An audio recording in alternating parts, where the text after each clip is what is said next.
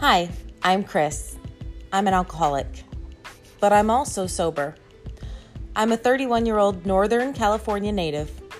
Last summer, I moved across the country all alone to start a doctorate program in South Dakota, of all places. I'm going to share what life is like for a sober girl in graduate school. There will be episodes where I talk about my dark drunk days, episodes about sobriety, episodes about grad school problems, and episodes about what it's like to live alone so far away from home, and everything else in between.